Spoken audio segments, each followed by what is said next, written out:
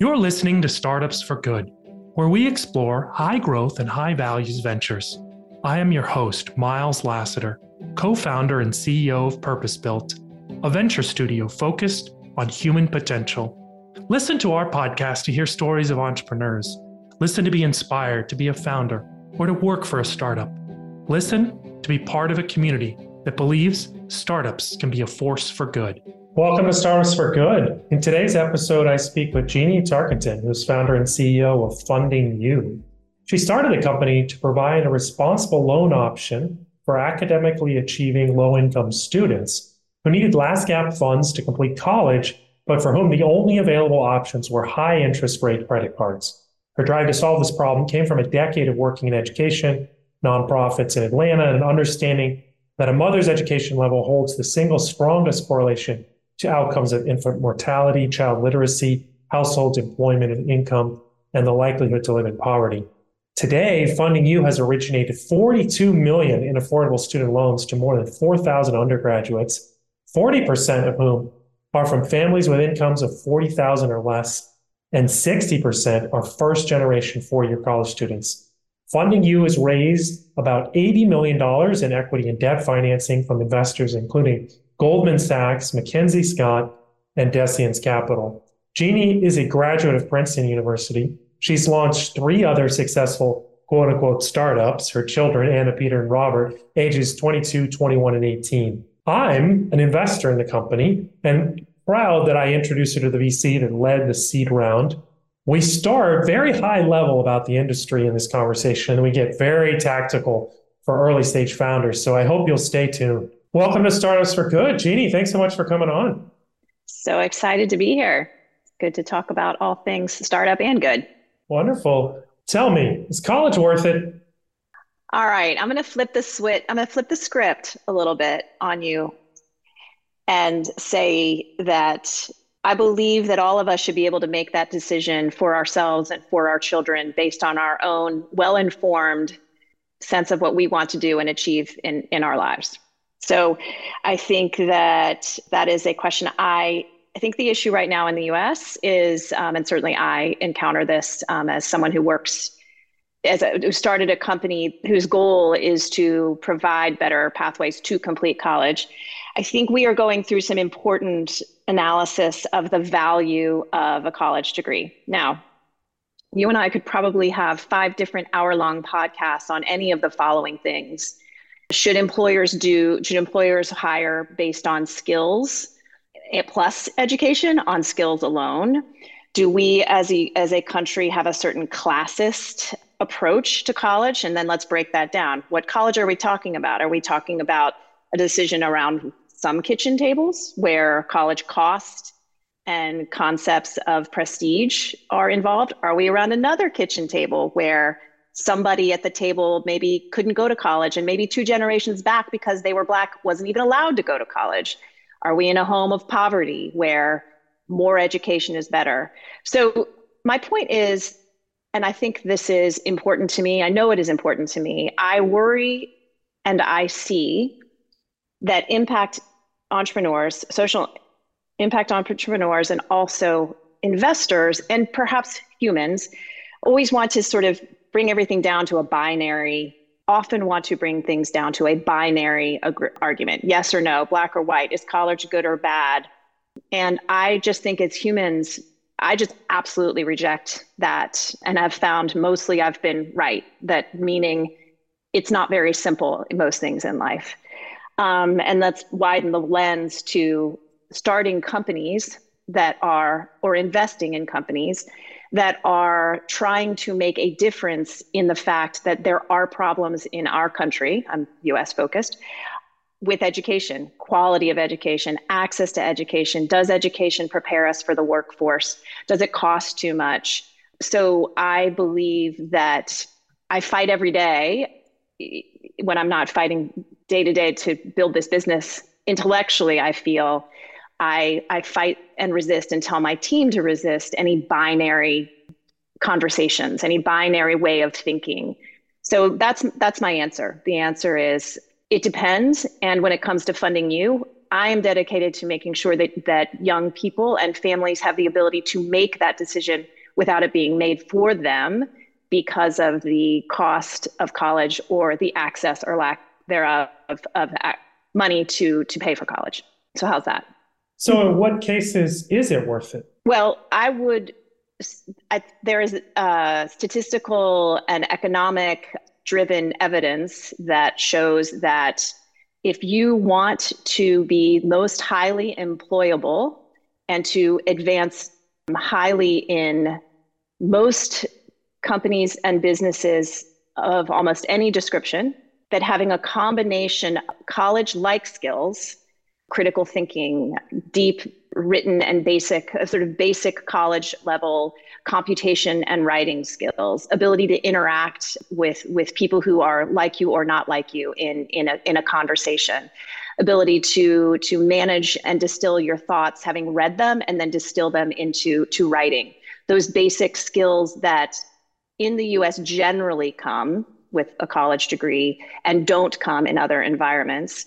If those skills plus skills-based, so depending on the path you are interested in, medicine, tech, name it, construction, if that combination of skills is what your career goals include moving to certain levels of jobs within the US workforce, then college is worth it.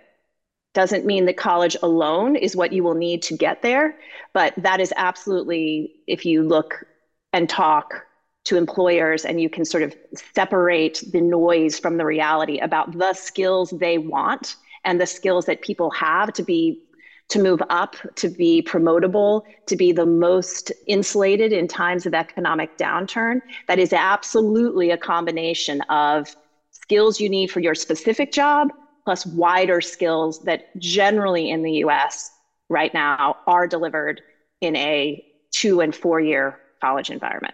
So what extent is a college degree signaling versus those skills that you're talking about? Well, that's where I think that's a conversation. I think we as Americans are uncomfortable talking about classism. And at college, when you talk to people, this is again, which kitchen table are you sitting at? I think this conversation about signaling is one that people have who have the ability and the luxury to consider whether they're going to a certain college versus another. So there's that, right? There's the signaling of what college. Now there's the signaling of do you have a college degree or not?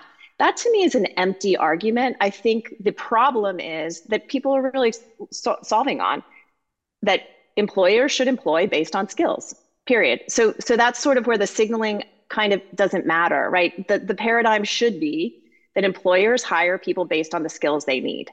So I think I find that signaling conversation a little bit emotional, and I've read about it a lot. And I really do think that is talking more about we in the US are classist. We do make certain judgments and have prejudice based on the class we perceive you to be in economically. And one of the things that has been part of that is the ability to go to and pay for college. So it's kind of, to me, a non-starter. The issue is, it might be for some people, it might not be.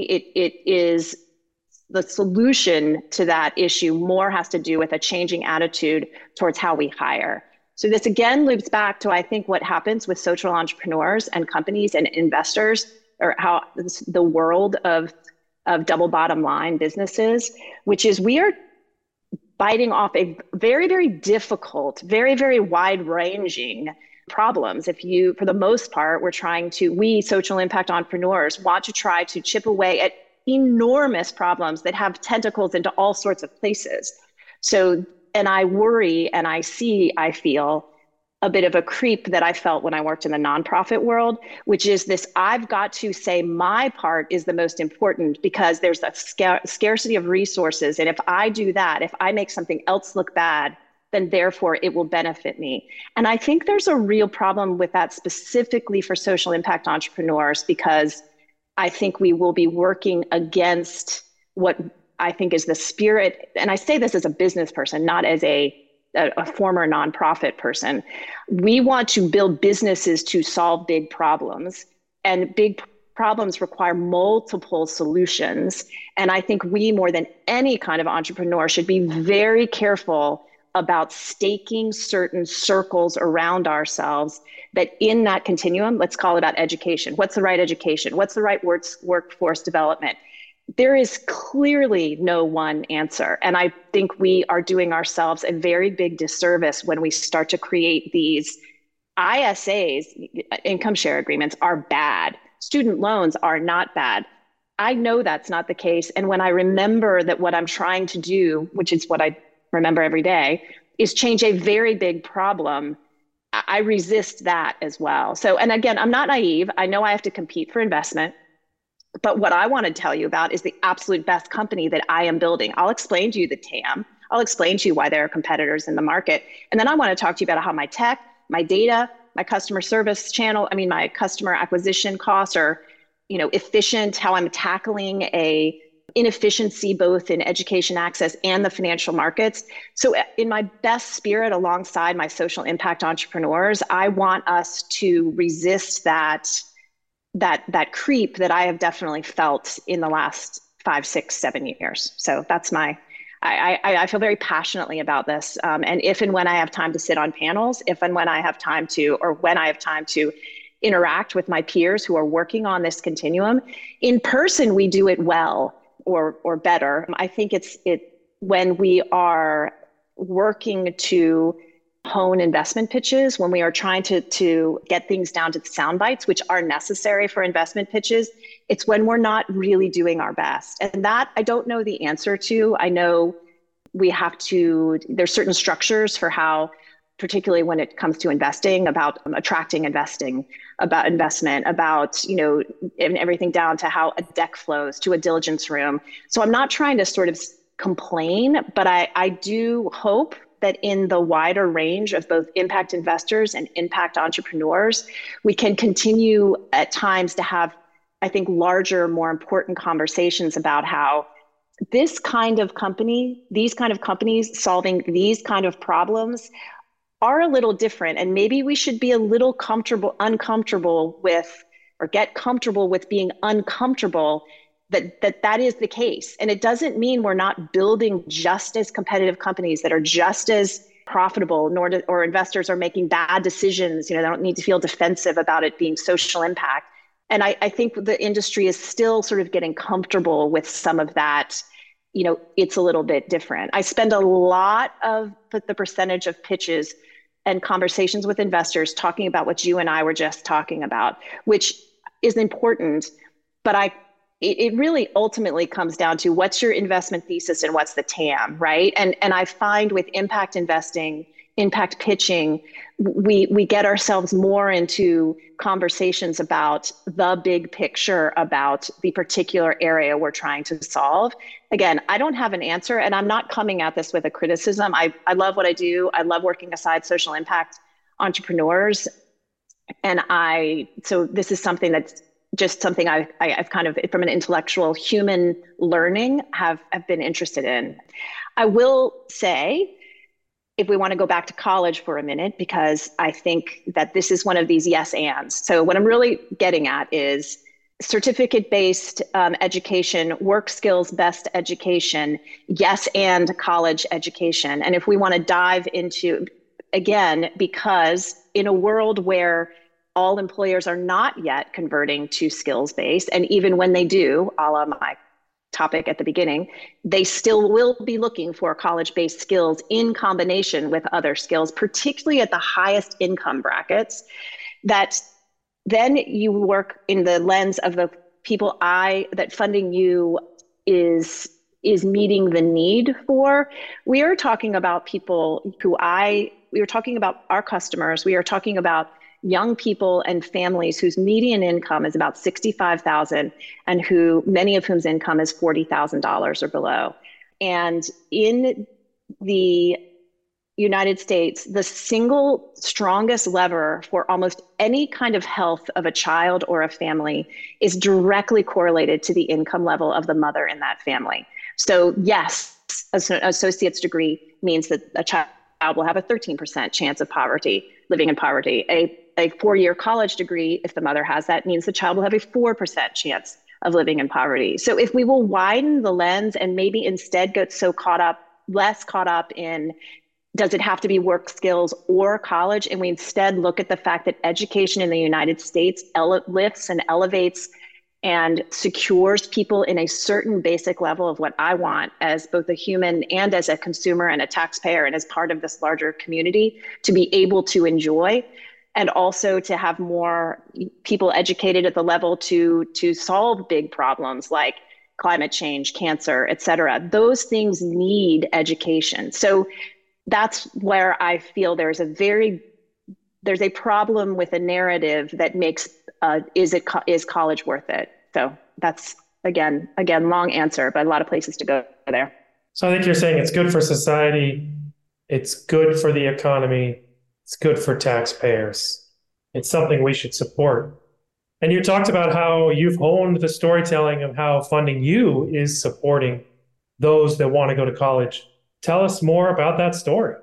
Thank you. Yes. So again, if we start with the concept that I fundamentally believe that it is important that young people and families in the United States have pathways to get the education completion that fits them and their career goals, and college being part of it. We at Funding You, let me sidebar for a minute. At Funding You, for the first 5 years of our existence, we were entirely a single product. We provide last gap student loans to young people in college who have used all of their financial aid and grants and have a gap of $5,000, $6,000, $7,000, $8,000. The actual median gap is about $9,500.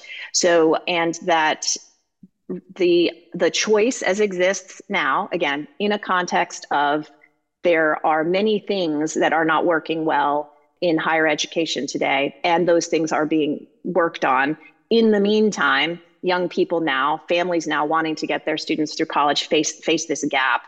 And they can, if their family is financeable, they could get a very well-priced co-signed loan from a bank or a HELOC or some other asset-based loan. And that will be something like, in today's market so far, plus 300 basis points, so 8% or maybe 7.5%. If your family does not have assets or does not have prime credit, then your only option is a credit card or working 50 hours a week or choosing between food and classes. So that is, for me, the genesis, the passion, the reason, the sort of fundamental, I can't walk around the world and know this happens without trying to work hard on it, is why I started Funding You, and it's what we do. So we provide to the student in that situation a loan that is not based on their parents' credit. It is likewise not based on their own FICO score. This is really what gets into us being a fintech, data-driven, tech-enabled lending company, highly attached to data and analytics, and everything going on in AI is super exciting with what we're doing. But what we do is we have a proprietary algorithm that can assess and price the likelihood of a student to default on their loan without using their FICO-based credit. A young person doesn't have enough history to have anything meaningful for a traditional lender using FICO to make that risk calculation. So this is where sort of the mission and the business come together. Yes, we are providing a product that enables college completion, higher likelihood of employment. We also underwrite based on income. We are rolling out some payment programs, some products that are basically income-based repayment. So we are very much about college completion and financial health. And though we have fundamentally built it on a data analytics model, which at the end of the day is agnostic completely, and does not care, I say that with air quotes, that the underlying borrower has not had perhaps the same opportunities that higher income students in the US have had, but instead that it is now a readable software score that can be used to make a sound lending decision that will bring revenue to us, right now Funding You, and ultimately my vision is that it will be used by other banks, community banks and others who have access to more efficient modes of capital or price of capital than we do. we, having done that and built our technology from the base, built the data and algorithm, and really built a brand as being the lender that is attuned to the needs, not just the database need, the data as in non-FICO based pain point of a borrower who can't get a loan from a bank, but also a young person who has having their first experience with a financial product. We provide loans to 20 to 19 to 24-year-olds for the most part. And this is one of their first financial products. They often have not been treated well by a bank, probably been declined for a student loan. They may have likewise seen or felt their own family not seem worthy. But in financial services, many of our borrowers have families who have low credit or have experienced bankruptcy or economic displacement. So they really come to this first financial interaction with a lot of distrust and a lot of feeling of being not worthy. So we have built our entire sort of DNA of our loan cadence, our technology, the language we use, to being very attuned and empathetic to that borrower experience. So having done all of that, built that brand, built that reputation, we then 2 years ago started to get a lot of inbound traffic for large scale funders. Workforce development is one example. Large based philanthropic is another. Corporations looking to expand their scholarship to expand the usage of their money from scholarship and sort of investigating ways to make the money go further. We have become a sort of end-to-end solution that will move that money from, for instance, the New Jersey Pay It Forward program is a $20 million public-private set of funds, half from the state of New Jersey Workforce Development Fund, half from New Jersey corporations who are concerned about lack of skills in certain areas they see as important to New Jersey companies, specifically healthcare and cyber tech. And they want that money, they want to use that money to upskill low-income New Jerseyans or reskill low-income New Jerseyans into these jobs that are needed. So what they need, I refer to in the middle, is the boring but important part where applications, data is tracked, money is moved, money is sent to schools, repayments are managed. And we provide all of that in the middle. So it's been super exciting. So you asked how we are closing the gap. We are still continuing we've done about 45 million loans to students at schools. So sort of our traditional 4-year product, we're going to expand into a 2-year product for students in community college. And we are providing that critical last gap, last mile piece of funding in a risk priced model, and also providing more certificate, work skills-based training. Again, many of our partners use community college on our enterprise side.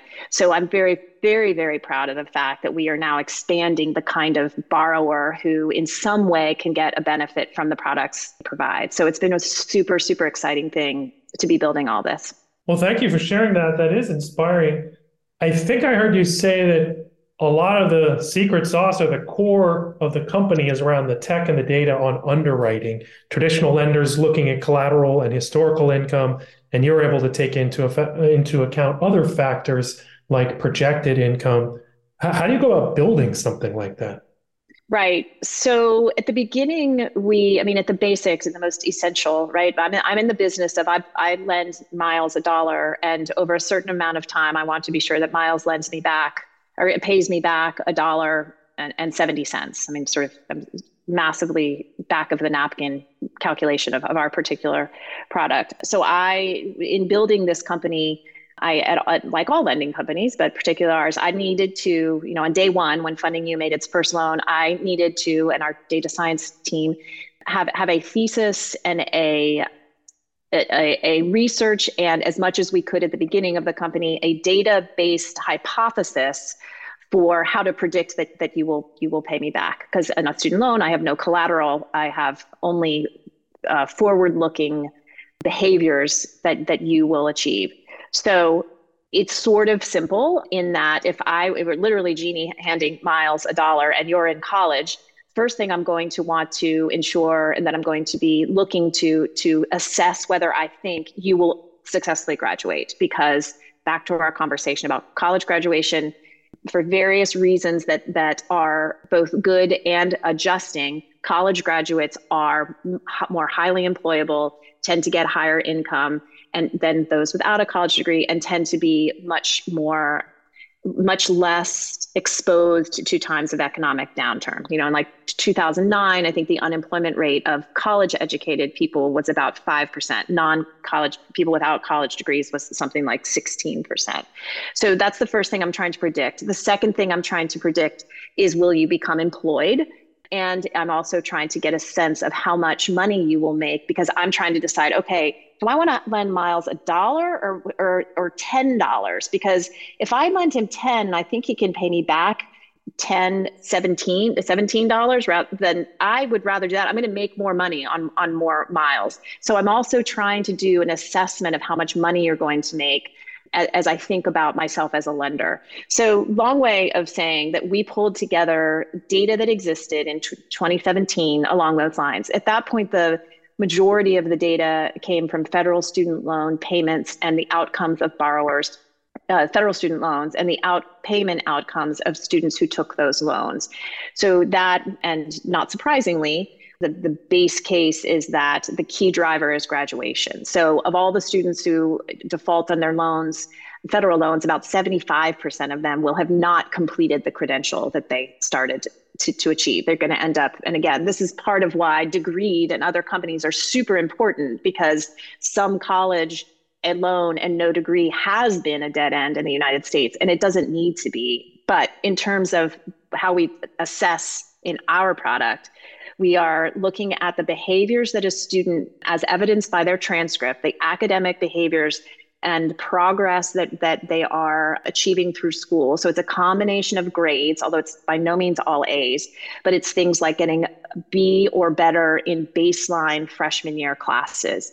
It is, in some ways, this one's a little variable, but a trajectory of grades, right? A student whose grades are going up, or let me put it the other way, a student whose grades are going down precipitously year over year in school, that begins to be a marker that they will not graduate. So we pulled together the data that existed as we started and had a sort of early stage algorithm screen. And then we started making loans. And this is the tough but essential part of being a lending company that is trying to build real proprietary data analytics, both for its value for our investors and for our products, but really fully for what we're trying to push at the very edges here, which is the inefficiency in financial markets when it comes to giving credit and making credit decisions for young people. Is there's nothing for them to underwrite against except for having a cosigner. So in the biggest, most ambitious picture, our data is the most important. The only way to get real data is to take the hypothesis we had and begin to make loans and see what happens. So that is how we built it. And that's where a lot of the social impact investment conversation came in, because that kind of early capital to be used to make loans is an unusual, it's an animal that is not known. If it's known, it's disliked among traditional investors. So working with social impact investors, and in this case, lenders, was a key part of building our model. And it was absolutely a key part of the role of the social impact investor, as some of ours see it, which is they are, the impact investors in us, see their role as a not sacrificing return, understanding, however, and there are different ways to talk about it. Some might be patient capital, but patient in the sense that there are certain things that are necessary to be done first in order to have an enormous financial and social impact outcome on the back end. And that the social impact investors who have engaged with us and with other companies like ours feel very, very much energized by that being their role, and almost sort of like crazy like a fox, right? Like I look like I'm doing something quote unquote nice because other investors don't really, feel there's too much risk here, or they just simply don't like this kind of investing, namely into loan capital. But in fact, as Funding You gets built, as other social impact investments and companies get built, I will have been in at the ground floor. I will have early equity value, which some of our lenders did. I will have the cash flows from these loans, and I will be so truly double bottom line in terms of the return to investors. So I know I answered that. The data algorithm is geared towards ensuring that a student graduates from school The next step is to ensure that that student is employable. And that's where we're getting into a lot of information that has to do with choosing what major you choose and your school's track record of placing people in a job related to your major and remain employed. So we look at a school's track record of placing computer science majors, for instance, psychology majors, English majors, within a job related to their field at full-time employment within 6 months after graduation. We then look at the amount of income that typically comes from people who graduate from school with a particular major. And we look for basic financial health, again, because we want to be paid back, right? So would do me no good to give Miles Lassiter a loan that is going to have a repayment that is vastly outpaces the income that he will be getting. You won't pay. I will have done myself no good. I will have done you no good.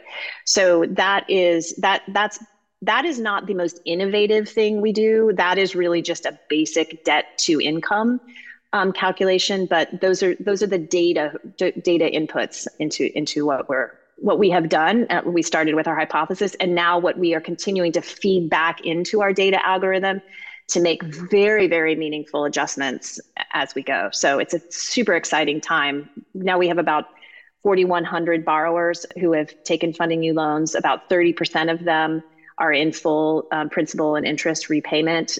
Our borrowers do pay in school, and that is actually a very important, that has proven to be predictive of after graduation payments post-graduation. But where we are as a company now, after 5 years of lending, is having a critical mass or leaning into even more what a data scientist would call as a critical mass of information to be able to have definitive opinions on what levers do move that will mean someone will successfully graduate from college, become employed, and be able to pay back our loan. So it's a pretty exciting thing. Yeah, definitely. I think founders fundamentally solve chicken and egg problems, and proving that your underwriting works before you have money is tough. And it sounds like you cracked that in part by going to impact investors. But if you could say anything more about how do you prove your lending works before you have money to lend, that would be really helpful. Yeah, well, this is where I said I don't like binary. So I'm sure this is binary, and therefore I will be proven wrong at some point.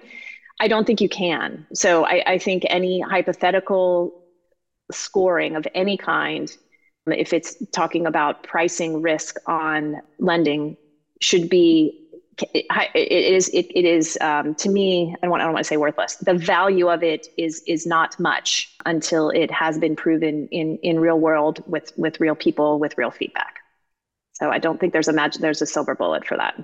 So how do you convince investors to give you the money before you've proven it works? You do a better job probably than I did in my excited, because I get so excited about our data. But what we did is we came to investors with a very succinct, math-based, data science-based, projected algorithm that was logical and based on data that existed, and then engaged with investors who had double bottom line outcomes and were interested in double bottom line outcomes. And that continues today. So the people who were going to give us money at the beginning were not ever going to be just yield interested.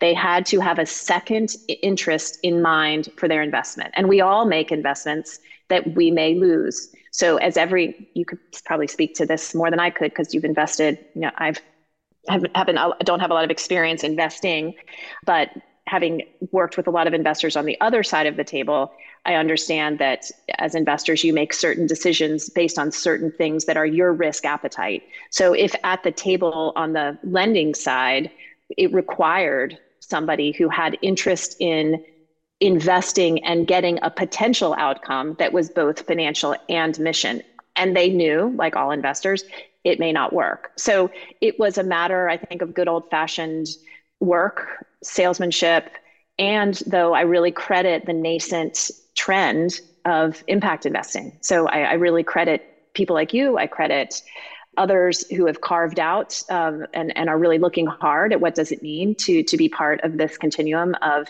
building companies that can do good and do well. So it was it was definitely I hate to use this word, but a kind of a win-win. And we have brought return to our investors. We are paying back our lenders. And even in the midst of fine tuning our algorithm and getting our losses lower, than our first portfolio was all about testing and purposefully expecting losses, kind of pushing the envelope. And so that is to have investors at the beginning understand that was the use of their money. Again, I guess it's investing 101. I keep coming back to it. It's always what we entrepreneurs and investors are doing, this dance, right? That I'm testing, you're investing. There's a certain amount of desire for the investor, for me to want to test, right? And take some risk. And then, but just to be smart about it, to look at it and double down on what works and walk back from what doesn't. Like, that's really the dance that I've been in with all of my investors. But I would say there's this additional interest from the impact investor, that in this dance, I'm not only telling them what revenue is increasing, what TAM I'm continuing to get, how my customer acquisition cost is coming down. They also want to hear what's the social impact? How many students have successfully graduated? What's the graduation rate of our borrowers compared to people who did not get our loan, people who are federal loan borrowers without this last gap loan we have? So again, I'm probably boiling it down to too simple, but it is about just meeting the investment desire of the investor and doing my job on the other side of building what I want to build, but also being true to what they want to see in terms of their outcomes. Now, you talked about traditional banks and lenders having a lower cost of capital. And part of what you're doing, I imagine, is going to different types of investors over time as you have more proof points. You announced, for example, a deal with Goldman Sachs. I imagine you don't start there, right? Is there any advice you would offer to founders about how you sequence and move from one investor type to another? This is interesting. This is a very current conversation on my level to the board and with me and my team and our capital market strategy. So I'll answer the question first directly, which is, you need to see your investor partnerships the same as you need to be as focused and strategic about who your correct investor partners are, just like the work you do when you go out and do customer discovery and figure out if you have proof of concept on your product. So you need to use that same muscle with investors. You need to go out and do customer discovery and say, would this be interesting to you? This is exactly what I did. Would it be interesting to you to get I went to Friendlies, and then I got introductions to others, and I suggested certain lengths of the loan. Like, one of my first meetings was with a family office where we were trying to pitch a very low cost of capital. I think this is back obviously when interest rates were different, but something like a 4 or 5% cost of capital on my brand new company, right? That had proven nothing that they would lend that to us. And I went in on that pitch, I pitched it, et cetera. I talked to that very nice person afterwards who has since invested, and realized that that was the exact wrong thing to do. I needed to instead say to him, this is what we're trying to achieve. And what are the yield returns that you think would feel right with this? I mean, obviously I do a little research to begin with. I was meeting with a family office who was highly involved in philanthropy in education in Atlanta. So I guess I went past the at least do basic research to feel you're in the right room, right? But then ask questions of your potential capital providers with the same intentionality and time, willingness to be wrong and listen, and willingness to think there maybe isn't a there, right? So before you quit your day job, also do all of this. So that's tough, that's daunting, but it can also be energizing. And it was for me, if I could put it in the same excitement of going out and talking to college students and ask them, why they were having trouble, what would be helpful to them, and are they using credit cards, and then also talking to some people I knew in the banking industry and getting a better sense about sort of why a cosigner was on every student loan. So it's more work to be starting a lending company, because that's one more prong that you have to do customer discovery with. Now, having said that, if you get it, and it's the exact same thing, right? as we get customers, as we build a business, we do customer discovery. If we're lucky, we get product market fit. If we're smart, we continue to in product market fit, not have blinders on, but continue to talk to our customers, look at our product, look at the macro, and wiggle and pivot if we have to pivot, if you want to use that word, mini pivot. It's the same thing on the capital markets side, on the financing side. And you have to do that same really tricky thing as a startup person. You have to keep your true north, but be flexible. So what does that mean? What that means for Funding You, for us, we are applying to become a CDFI. We are only talking to investors, lenders who have a Community Reinvestment Act mandate with their money. Our relationship with Goldman Sachs is with their Community Reinvestment Act division, and we can talk about what that means. But basically, that is, again, a double bottom line investor. They're not just, as compared to hedge funds, who we also pitched, who are interested, sounds great. Come back when you have $200 million size portfolios and 24 months of repayment on your graduated students, and then we will talk to you. We aren't talking to that group other than keeping relationships warm anymore. In other words, that's not a customer fit for us. And instead, we are doubling down on being appealing to the capital markets side, who needs to fit a double bottom line because they have a CRA mandate to put a certain amount of their capital into the hands of companies like ours, who serve a borrower who is like ours, has trouble getting traditional financial products because of their income or other factors. So it's been something that I think has helped me stay consistent. And anytime that the team or others kind of want to follow a sort of shiny object, we can come back to, on the capital market side, we can come back to, okay, we'll look at that. We'll certainly not close any doors, but our traction, we use EOS, our goal is this. Our goal is to, by next year, have our CDFI license finished and begin to have new conversations with community banks and others who are interested in CDFI lending. So I'm probably going a little too far into the weeds, but it's to be really rigorous around your financial partners as you grow. Well, thank you. The comparison of investor discovery to customer discovery is really fascinating. I also heard you mention EOS traction really quickly, and I want to highlight that for our listeners. What benefits have you gotten out of using that management system?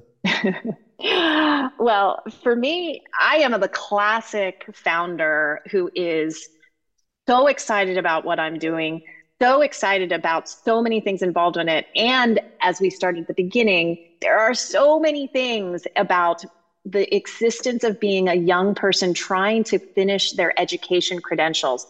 There are a million things to get excited about that at Funding You we could do with that. And that is, so I think a lot of founders struggle with that, right? Like, we have a certain amount of resources and time, and staying focused is something that's necessary. Although it's a really important gene that I have, that I'm not afraid to go all over the place and look at a million things. So that's me. I know there are other founders I know who have more, I'm going to say they're more organized, but I think you kind of get what I'm saying. So what EOS Traction has done for me specifically as a founder has given me a framework to continue to be the visionary while I don't make the rest of my team go crazy, and make people feel that they're getting mixed signals from me or tail wag dog. So we've been using it for about 2 years, and it was specifically something that I hired a COO, Brandon McBride, who has a deep expertise in lending at Sallie Mae and at Skills Fund and other places, but also was a big proponent of traction. And when he came in, and I hired him explicitly because we needed more rigor around our operations, because we were in that wonderful position of growing, right? And so we needed to have more work on our operations. Again, it was getting a little messy. And we went from 4 employees to 8 employees. I think we had about 10. So Brandon came in with that charge, and he specifically said, I want to use traction as part of solving this for Funding You. So for us, it has been super important. I will say it has not been perfect. And well, I will say, like anything, you only get as much out of it as you put into it. And we used it for about 6 or 7 months. And then we again had this growth turn of the wheel. And we were super busy with our enterprise product. We had all this inbound excitement and traffic. And then we realized we made a couple mistakes with traction because we hadn't been doing the 90-day check-in. And so, if you're going to use it, you got to, that would be my other piece of advice. Like, if you're going to take on these systems, you really do need to use them and invest in them, or you've kind of done the worst of all worlds, which you've done it a little bit, spent some good quality time on the team, in some of the early traction that we did in the first 6 or 7 months of using it. And then you don't use it, and it just becomes, the whole thing is, the initial time put in becomes a little bit of a waste. So we have enjoyed it. I just would caution people, you got to really commit to it. Do you have any other tactical advice for other founders? Tactical advice, I would say, I think the thing that has been, and this is a traction thing, although it's I would have said it before traction, and it's the right butts in the right seats part of traction, which is to be very, again, this is being, and I'm also a Brene Brown person, right? So this is being, you have to be uncomfortable. You have to be comfortable being uncomfortable. And you have to constantly be assessing in a world where you are short resource, right?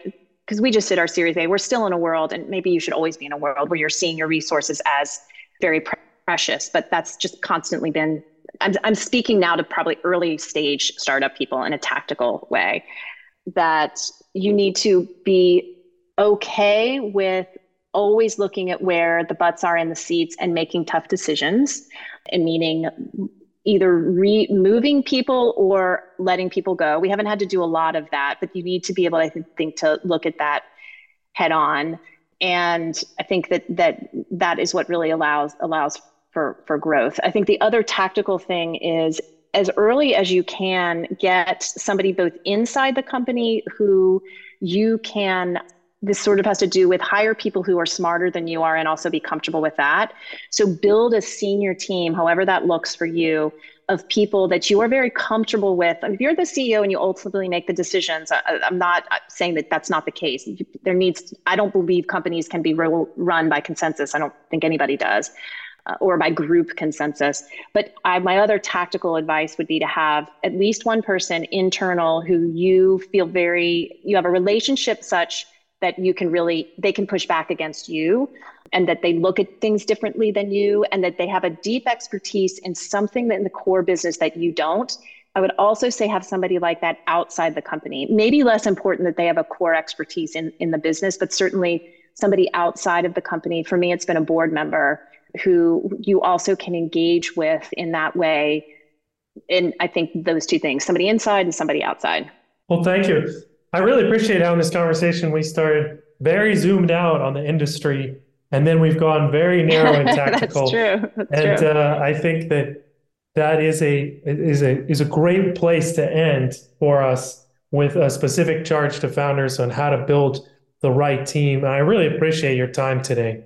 Oh, thanks, Miles. I think you hemmed me in. My brain goes a million places, and you kept pulling me back. So to the focus. So I appreciate it. I always enjoy talking to you. Thank you so much. Take care. If you liked what you heard today, be sure to subscribe using your favorite podcast player. And please give us a rating and review. Startups for Good is brought to you by Purpose Built, a venture studio focused on human potential. If you're inspired today and want to reach out, please visit our website, purposebuilt.vc. Thank you.